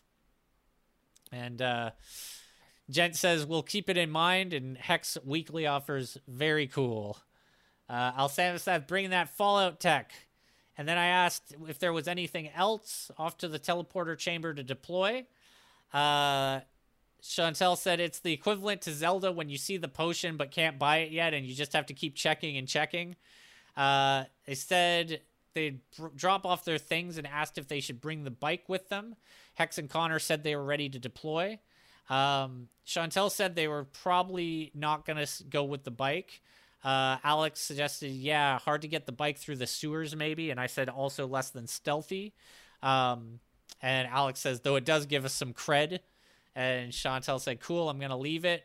And Alex said, it's a Nightside Eclipse bike, right? And Chantel said, and yeah, we can head out. It's the one that I have from What's-Her-Face. And I said, I don't know if anyone would recognize it as being a Nightside Eclipse so much as being like, what the fuck is that mechanical beast? Who's ever seen a motorcycle in Drail? Unless they're familiar with tech like Morgar's armored car, in which case they're like, where is the armor and what the fuck? So they decide to leave it behind. Say, Greasel will teleport you as close to your destination as possible, but due to the enchantments that permeate the forest, that means outside the forest, which in turn means your group will need to travel on foot through the forest for almost 2 days to reach the city. Still, better than forcing your bike through the brush and alerting everything around of your approach or spooking the population with an aircraft. What does Hex prepare to feed the party on this journey? And Chantel said they were going to keep their vacation hat. And I said, Empok Bushrangers. And Alex says, Hex will prepare fine flat breads with cheese, folded up into delicious hand pies. And I say, it's almost sundown on the second day when you reach the location outlined on your map. You know you're looking for an access point near a drain pipe, though the access point is not the drain pipe itself. Everyone may roll investigate with advantage. Everybody in my game tends to roll investigate and perception with advantage because of good old trioptics. Your Splinter Cell 3-lens Sam Fisher goggles. Gent gets another nat 20, getting another 27. Gent finds the concealed entry point almost immediately, as though its location were plain as day. Connor also gets a nat 20, but Hex gets a 2. Connor follows along behind Gent, while Hex is still snooping around the drain pipe looking for a door. Gent motions for Connor not to point it out to Hex. Hex says, are we there yet? The entry point is hidden in the trunk of a tree just a bit past the drain pipe. By entering the hollow trunk, you discover a small set of stone stairs which descends 15 feet below. Is it possible we got some bad info? Hex asks, inspecting the wall around the pipe. Gent jumps out of the door to scare Hex and then shows him the door. I also said Gent tries to cast their voice to make a spooky sound from the drain pipe at Hex. Jesus Christ, okay, I guess we're here. Vacation is over, Chantel says. And then I said, once you descend the stairs, you find yourself in a long, dark, damp tunnel carved into the earth beneath the forest which leads from the drain pipe into the city. And I also corrected Alex, who had said Jesus Christ. I said Garador's wrath, or waves of Poseidon, or Pelor's light, but not Jesus Christ. And Chantel said, Jesus is the fallen god the humans worship. And Alex said, sorry, Aku, shape-shifting master of darkness. I said, yes. I mean, I'm not saying there's no monotheism in Drael, but I really doubt there's been any kind of Christ-like incarnation in its short history, apart from maybe Ara Stormblast Kendor. Gent wanted to listen for creepy crawlies of any sort being down in the sewers, or someone else, and Connor will wait to hear if it's clear before activating a light spell. Jen offered to roll investigate, but I just said, I mean, they're here, but they're regular type. Nothing that would threaten you guys. The tunnel from the drain pipe goes on for about 2 miles. It is uneven, hastily dug out, and thus varies in width and height, ranging from 10 to 20 feet wide from section to section, with the ceiling ramping up and down from 20 to 40 feet in various places. So Gent gives Connor the go-ahead. The light shines in the complete darkness of the tunnel, driving away tiny vermin of various sorts, bugs, rats, and the like. Eventually, they pass from the dank, damp cave into the stinking passages of the city's sewers. Gent says, gross, what time of day is it? With the light reflecting off the walls, you can tell they are quite slick. Immediately, you notice that your footsteps are echoing as you step into the sewer proper. It will be difficult to sneak around here, but on the other hand, you'll be able to hear anything coming quite easily. And I established it was just under sundown. Chantel just wanted to be sure they weren't popping up in broad daylight. And I said, just so you know, the light spell is not necessary if you guys use your Trioptics night vision. And Alex said, fair point. Similarly, the rebreathers help with the smell. Probably a good idea moving forward. And Connor dismisses his light. And I said, well, it helped light up the wet walls of the sewer, so at least there's that. And they decided to go with stealth, so I said they may roll stealth, though disadvantage is in effect. Gent got a 26. Connor and Hex both got a nat 1. That's 2 nat 1s from Alex. Gent has a good laugh at that. And I say, is in effect rather than with disadvantage, because I know it will cancel out, at least in Connor's case, because of his boots of elven kind. However, even though Connor's just rolling normally, splish splash. An errant boot quickly discovers that the water in these sewers is about 3 feet deep, pooling primarily in a trench that runs through the center of the passages. And then Jen, in reference to Connor, said, I forgot about Stompy McStomperson. Could I get the stealth roll from Connor, but just normal, i.e. without disadvantage or advantage? And he got a 19, so that's a lot better than 1. So I established, okay, so it was Hex that stepped in the gross water. Hex makes a constitution save, and then I say, no, wait a minute. Hex, you're immune to this.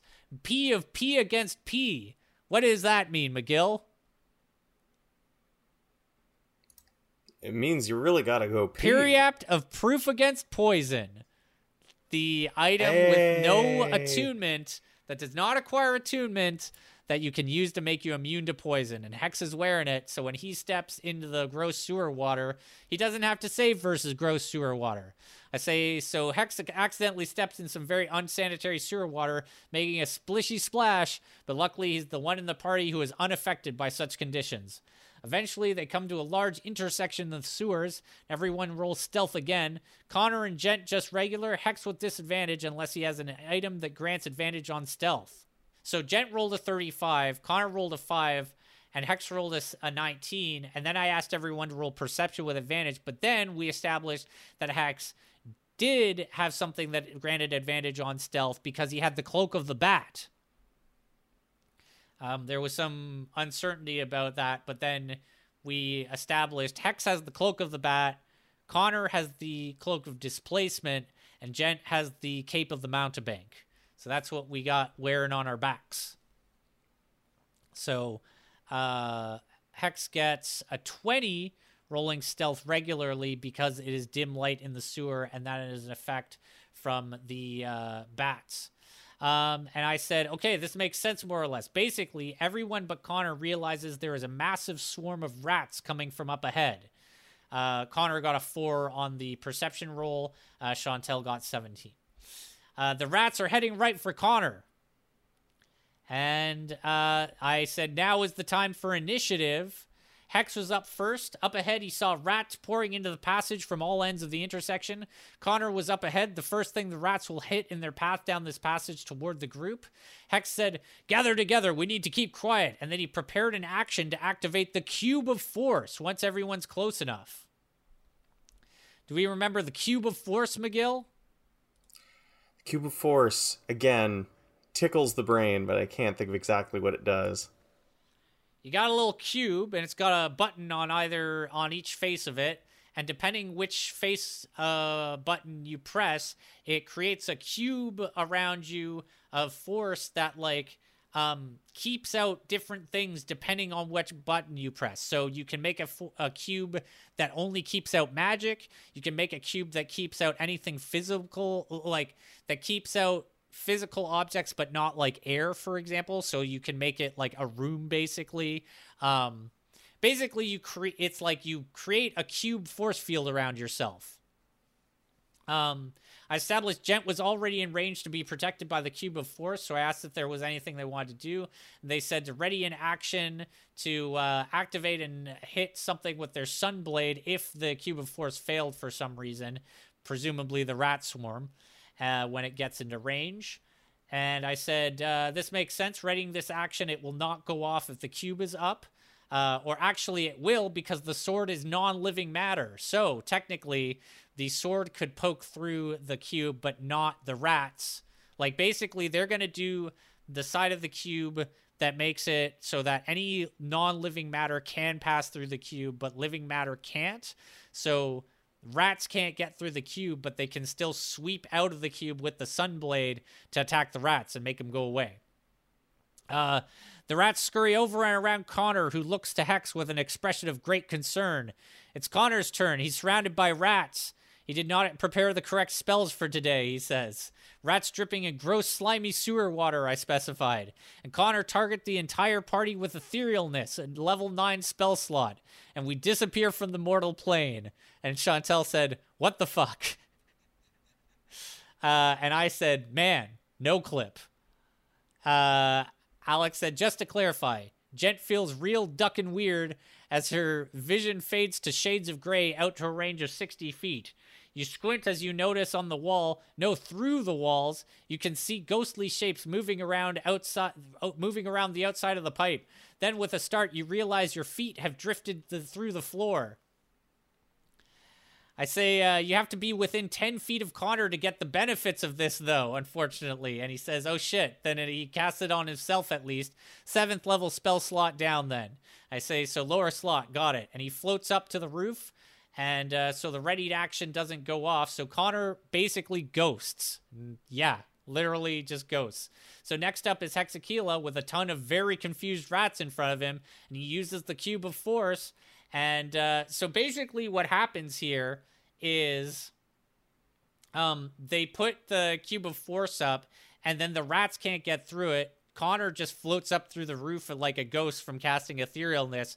So they don't fight the rats really. They just make it so the rats can't interact with them at all. I asked Gent, do you want to bother killing some rats from within the safety of your new shield cube, or do you just let them get bored and moved on? And they said, let them get bored and move on. And I'm like, yeah, I think the rats are just going to get frustrated and continue to swarm down the sewer tunnel, leaving you guys alone at the intersection. Because they would get to the Cube of Force and jump at them and try and scratch and bite at the Cube of Force. But once they can't get through, they just leave. So encounter solved. Chantel says, I want to pull a Gandalf and see if I can smell which way in the intersection is cleaner. Hex said, Connor, I don't know if you can hear me, but meet us up ahead. And I asked Chantel to roll perception with advantage. They got a 24. And I said something in the direction of the intersection reeks of death. Something appears to be floating in the middle of the intersection's putrid waters. And Chantel said, oh shit, I will whisper to Hex. And Hex says, great, corpses. That's Connor's bit. He grimaces. Well, this protection won't last forever. Let's move up. And that's another thing. The person holding the cube, like the force field will move with the holder of the cube. So if you hold the cube and walk forward, you keep the force field on you. I had Hex make a perception check with advantage, and Hex sardonically mentioned, at least we can sneak without him, in reference to the fact that Connor's constantly failing his, constantly the only person failing his stealth save, while everybody else is doing great. And I say, whatever it is, it doesn't appear to be moving. It might, for once, be the normal kind of corpse. Gent, between this and the smell, you're pretty certain this is just a corpse floating face down in the water of the intersection. Okay, oh wait, maybe it's that guy's partner. Clearly his head didn't stay above water. Fucking put the sunglasses on for that one, Gent. Do you get it? Because they were like, that agent had been keeping his head above water. Then they find him face down in the sewer. Clearly his head didn't stay above water. Yeah! Dun, dun. And then said, do I recognize any markings or insignias on the corpse? Pulling the body over to you, you're able to drag it out of the water and turn it over for examination. Sure enough, it looks like this is the missing MPOC scout. You may roll medicine, history, or investigate on the body. And Chantel also carefully checks the pockets. And I say, within the pockets, you find 100 gold pieces each and trioptics. So that's an obvious indicator of an MPOC operative. Gent rolls for investigate. Connor rolls medicine, except he's a ghost. Hex gets a 5 for history. Connor gets a 7 for medicine. Chantel gets a 17 for investigate. And Chantel finds a pair of reading glasses with a brass frame and smoky lenses. And she shotguns those glasses, she says. And I say, Gent, judging by their attire, this agent must have been undercover. Their style of dress is unfamiliar to you, suggesting it's the fashion of the upper class within the mantle. Blending in among them was likely how Agent Scott stayed alive and got intel as long as he did. And so Gent said, looks like not only do we need to worry about how to blend in with these guys, but most likely they will know that they are being infiltrated and are likely to be distrusting. I said, investigating the body, you discover claw marks, suggesting something attacked Ska with claws. Examining the body in full, you determine that he also suffered a pretty serious fall around this time. Anyone could try to roll medicine to try and get more info, although Connor already has. Gent got a 25 and Hex got a 14. And I said, Gent and Hex, consulting with each other after the examination is complete, come to a few simple conclusions. Human male, apparent time of death seems to match the time frame given by the MPOC, and he has many broken bones. Having examined the body, everyone may roll perception with advantage to check out the surrounding area for more clues. Alex asked if the scratches looked potentially rat-sized, or did it seem like something bigger got at him. Chantel rolled 21 on the perception check, and I said, it seems like something bigger before the rats, before the fall and the broken bones, you suspect, or around that time. Hex got a 23, Con got a 19. I said, having concluded that the body suffered a fall, you all come to the same conclusion and subsequent observation. There's a hole in the ceiling above this intersection about 30 feet up. It is only about 1 foot wide. It is dark and difficult to see inside.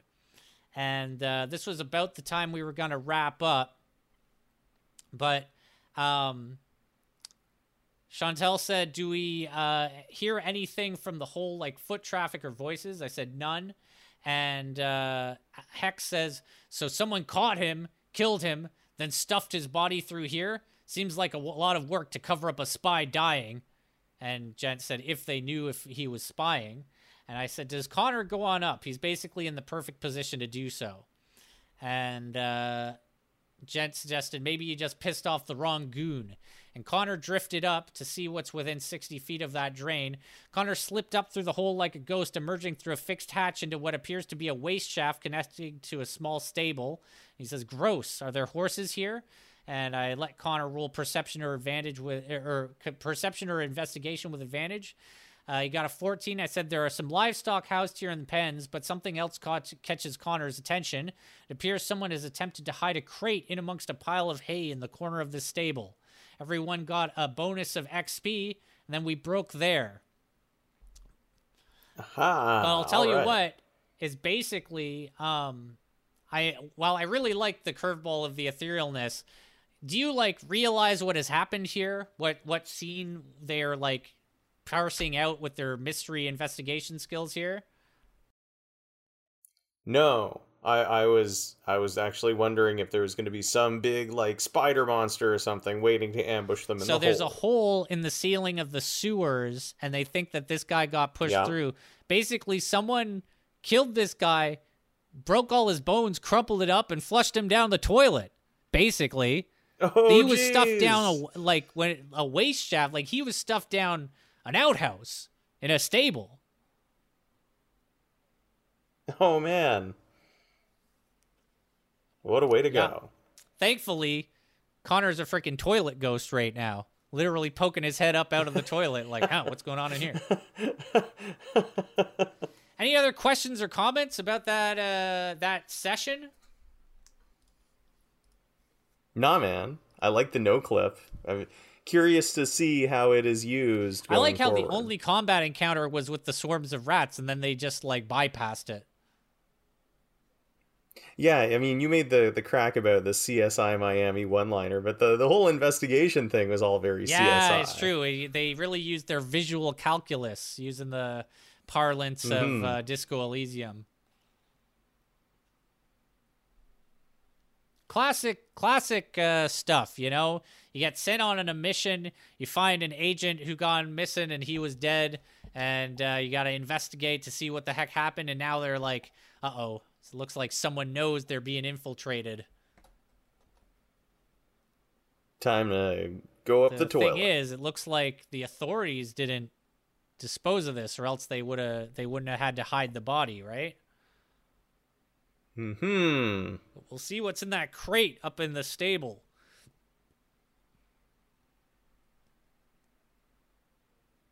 Ready to finish off Crawley the Croach? Yeah, if we can. Well, there are 4 steps left, but 2 of them are going to be a breeze, and I'll even skip ahead a little and say that the last step we've already done. It's your background, it's your character's motivations. We already know all that stuff. So, background, I say it's covered. All right. Next we do the secondary statistics, and these you know are what? I want to just quickly like... go over background. So, your character came from somewhere, didn't it? Okay. This is the part where you come up with an interesting and creative backstory. Where does your character come from? Where does he come from? He's probably, like, in his mind, he probably comes from one of the oldest Croach cities. The descendant of a long and important Croach line. Yeah, what are his motivations? We've established that. He wants to establish that Croach were the first to rise in supremacy from the flush. Why does it do what it does? To prove that. Who loves it and who doesn't love? He loves the Croach race, but in a kind of like toxic nationalist way. I think like definitely the impression I got. What so to speak, like real chest thumping Croach. Croach Jingo, the Croach Jingoist. What, so to speak, makes it tick? I think we've covered it now. I just wanted to establish that the place he was from is probably like a big Croach city. Yeah, but we mostly covered this stuff already. So your secondary statistics, these are calculated a lot like they remind me of like fortitude, reflex, and will from D&D 3rd edition. So charisma is how likable your character is. It's added to your persuasion and streetwise rolls. Your charisma modifier is 0, unless modified by edges or hindrances, which we're going to do. So for now, your charisma is 0. Your pace is basically your speed. It's 6 for most characters. Could be altered by edges and hindrances. Parry is equal to 2 plus half your fighting. And then toughness is equal to 2 plus half your vigor. So half my fighting is D2? Or I guess, is it rounded up? Would it just be 1? I guess it's 1, yeah. Like, yeah, I guess because the dice are determined by the number I put in it, right? So half of 1 in or no, half of 2 in every case. Or no, sorry. Half of 2 in the case of vigor. So 1 plus 1 because I'm a Croach, right? So my toughness is 4? I think that's right. Pace is 6. 6 inches. And your charisma, and your charisma is 0, but that might change. Well, I won't do that one yet. And parry, I guess, is going to be 3 because my fighting is D4. It's 2 plus half your fighting, right? Yeah. Okay. So that's your secondary stats taken care of. Now your special abilities, and this is where we talk about hindrances and edges. So to recap, here's how they work. This is straight from the Savage Worlds core rulebook. Great heroes are far more than a collection of skills and attributes. Their unique gifts, special powers, and tragic flaws are what truly make them interesting. Characters can take special abilities, edges, by balancing them out with character flaws, hindrances. So you have to start with a hindrance. You can take 1 major hindrance and 2 minor hindrances to start out. A major hindrance is worth 2 points, and a minor hindrance is worth 1 point. And then, as noted in the character flowchart, for 2 hindrance points, you can raise an attribute 1 die type or choose an edge. For 1 hindrance point, you can gain a skill point or double the amount of clams that your character starts with. Man, you start with 500, so that's quite a... Yeah, you could have 1,000 clams.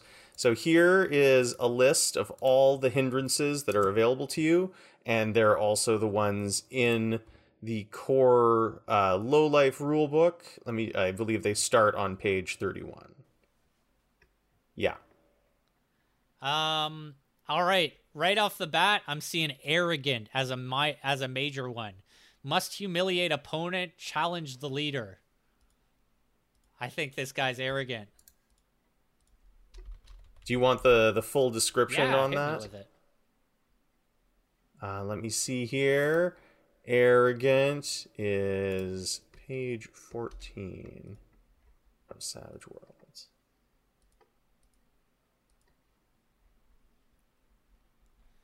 So for a major hindrance, I can take an edge, right? Correct. So for my edge, I am going to take Holy Roller. Well, I don't know what that's all about. For some reason in the core rulebook, arrogant isn't listed, but it's right there. All right. Well, I mean, it says what it is, so, and I'm definitely that. Basically, I can't keep my mouth shut. I'm always picking fights with the bigger guy because I'm like, Croaches are superior anyway. For Holy Roller, so Holy Rollers are religious fanatics, whether a Jezel freak, a Burglzarian, a Jemima's witness, or a follower of any of Oith's other bizarre faiths. This guy takes it way too far. So far does he take it, in fact, that he is actually able to manifest magical powers and abilities. Whether these gifts are granted by the providence of an almighty being or harnessed by the power of self-delusion, there's no denying the might of a Holy Roller's faith. Hell yeah. So you're doing 1 major hindrance and 1 edge. Are you doing any minor hindrances for additional abilities? You were thinking illiterate, right? That's a minor hindrance. Illiterate is a minor hindrance. Let's go with that. So for a minor hindrance, I can raise a skill, right? or you can double your amount of starting clams. Let's raise a skill because there. You know what? Let's take that point in guts that I passed on. All right. So he's brave. He's pretty brave. And are you taking any other minor hindrance? Let's see. Hindrances. Minor.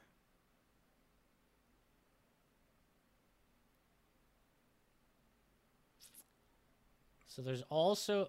Is he also stubborn? Stubborn as well as... I was going to say big mouth, unable to keep a secret, blabs at the worst time. On page 15. Sure, yeah. Oh man, I'm seeing here on the sidebar for this Savage Worlds fan site, there's Pirates of the Spanish Main, which was they had a WizKids game of that my brother used to play in the tournaments at. Those ones, they came out in little punch-out cards that you then like build the ships out of like little card pieces, out of like plastic cards. Oh, like they slot together? Neat. Yeah, so you'd buy like a booster pack of cards and then punch them out and then build your little ships. So is Big Mouth in your copy of the rules? It's not, and this is totally because there are like a bunch of different like revised and errata editions. So I see here it's referring to SWEX. That's probably Savage Worlds Explorers Edition. I'm just looking at the first edition rulebook. So I took Big Mouth, and then that also will give me the ability to double my... Well, you could take back that point from Guts and buy another edge if you wanted, or raise an attribute. Ooh, Combine those two minor hindrance points. No, I think I'm going to take another skill. I think I'm going to take tracking because I didn't take that one. Yeah, tracking. Awesome. So those are your special abilities, and that brings us to the last thing you need to fill in, which is your stuff. We're not going to send you out into the world naked and unarmed, and though you can be naked if you want to be. Your character gets 500 clams with which to trade for supplies, clothing, food, and weapons. Spend them wisely. I like how it says spend them wisely, grasshopper, but you're a croach. And a note is that clam is like a generic term that applies to any crappy little piece of junk that the people of Oath use for trade. So, you know, a button, a shiny rock, a scale from a monster, a bivalve mollusk, an old sock, anything at all. It's just sort of the catch-all is clams. And if you go to... Page 50. I'm already there. Page 50. You got it. There's the gear, and here's something cool that I like about this, Tom. So, you know, the early on in the gear chapter, you have a pretty typical looking gear chart, like you might find in a D&D source book, where it's just, you know, like you want to buy a hammer, it costs you 10 clams. You want to buy manacles, it costs you 20 clams. That's not what interests me, though. If you scroll down to page 57, there is Wacky Wongo's Wondrous Weapon Workshop. I'm already there. I've been looking at it. Because I was thinking, like, you specified you want a bug sprayer and you want a rolled up newspaper or magazine. And how do you calculate those as weapons? Well, this is perfect, man. Why isn't every RPG weapon system built like this? You just buy the stuff you want it to do. So damage 1d4, it costs you 50 clams. That's genius. Why don't we just do this with D&D, right? Like, who cares if it's a mace or if it's a sword or whatever? If I want some crazy cool, like I want a giant hook blade, well, all I gotta do, I don't have to find up the specific stats for a hook blade. I can just say, well, I want it to do 1d6, so that's 70 clams.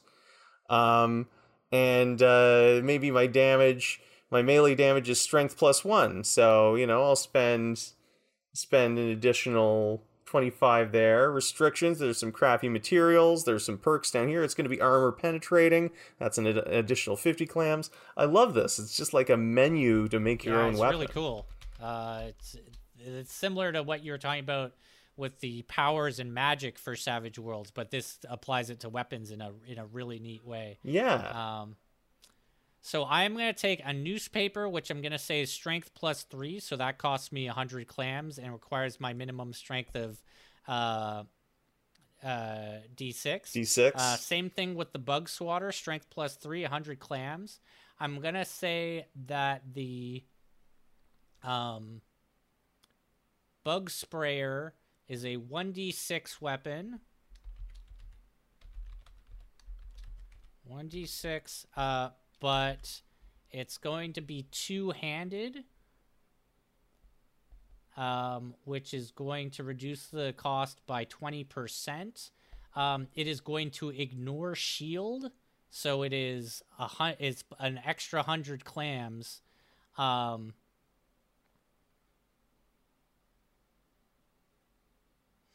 Yeah, I'm gonna say that'll be 170 clams minus 20%. I'm not sure what that comes out to.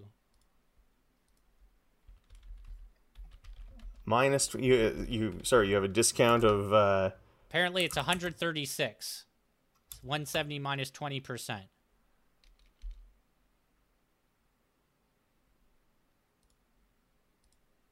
Yeah. So Nor's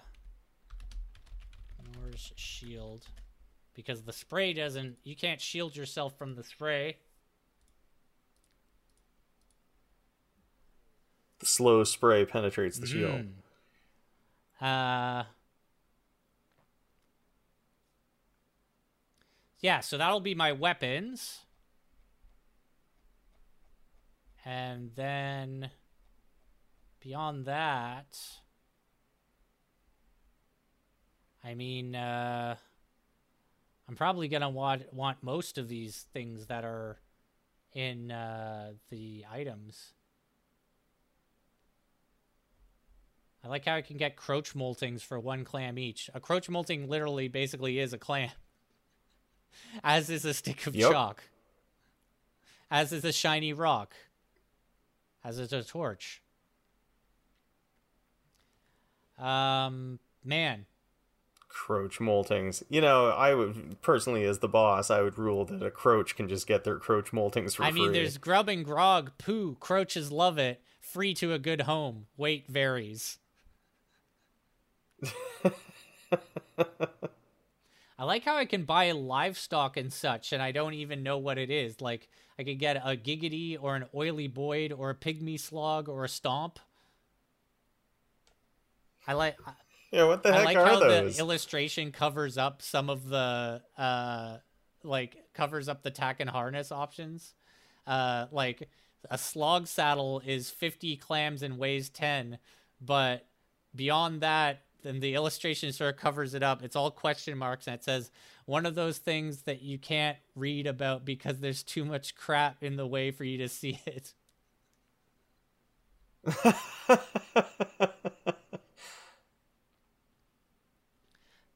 There's so much, like, the design of this. We've said it before, but it really is one of my favorite things about it. I will say that weapons menu is probably my favorite thing, mechanically speaking, that we've come across so far. That thing's just cool.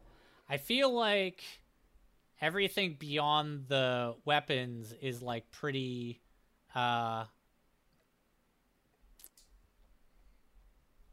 pretty basic. It's just like a backpack, a blanket, Yeah. We don't need to go so much into I'm a little disappointed that they don't have a similar system to the weapons generation system, but for just gear, you know? Like, if you're going to be that sort of free-flowing, just do it for gear, too. Why not? Night at a crappy inn, night at a decent inn, night at a good inn. I like, Oh, a bag of circus peanuts. circus peanuts.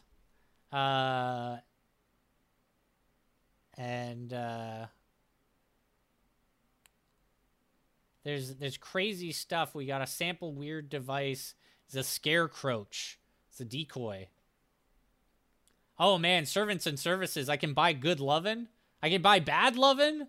My God. You know what I'm gonna do is I'm gonna find. I'm gonna have all the stuff that the original GI Joe action soldier had. So I'm gonna have army clothes.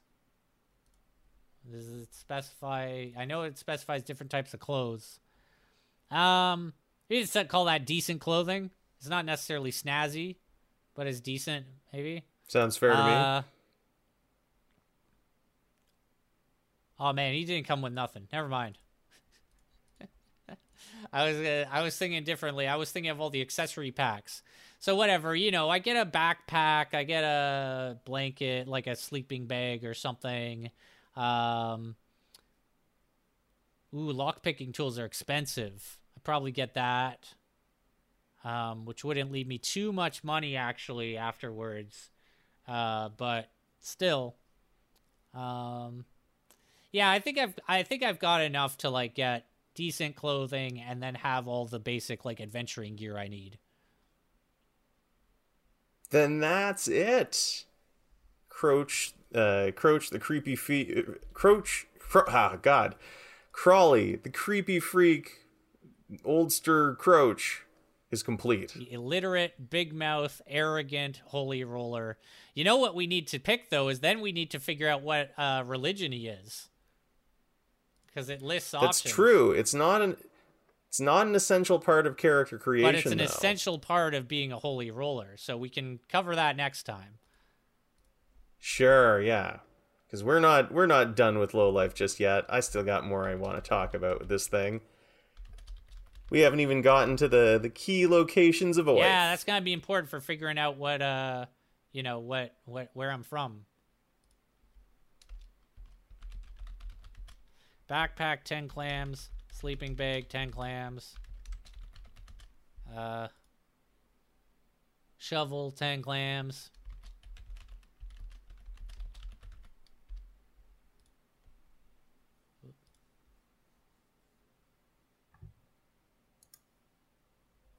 Hell yeah. Lock picking tools 100 clams.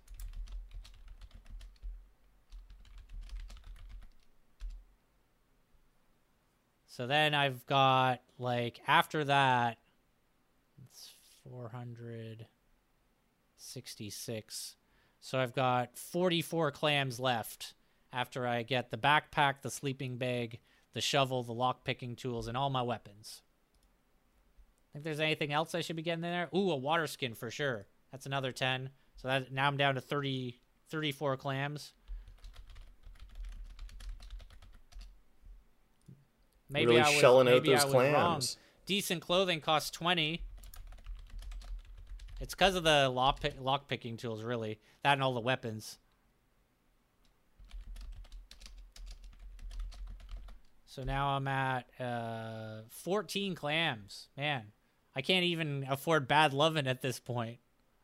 I guess I better slow my roll at this point. Although I should probably get a rope or something. 10-foot pole. I'm going to get the rope. It's also 10 clams. So now I'm down to 4 clams. I can't afford anything at that point. And they're all roach moltings. Yeah, probably. Oh, I could afford 2 crappy meals. You know what? I'm gonna keep it at. I'm not gonna get the rope. I'm not gonna get the rope. I'm gonna stay at 14, and that way I can afford 7 crappy meals before I'm broke. Because that's good. That gives me a week of shitty. Well, I am a croach, so actually it doesn't matter. I can just eat poo. I can literally eat anything. Yeah, you just eat anything. So actually, I'm not on the same. I guess a night in a crappy inn. That's more important. So yeah, I should definitely keep the 14, so that I can afford 2 nights in a crappy inn before I get into, homeless territory, unhoused croach territory. Not that that'll be a huge problem for me, but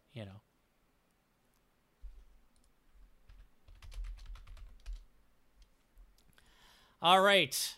Is that the end of our episode?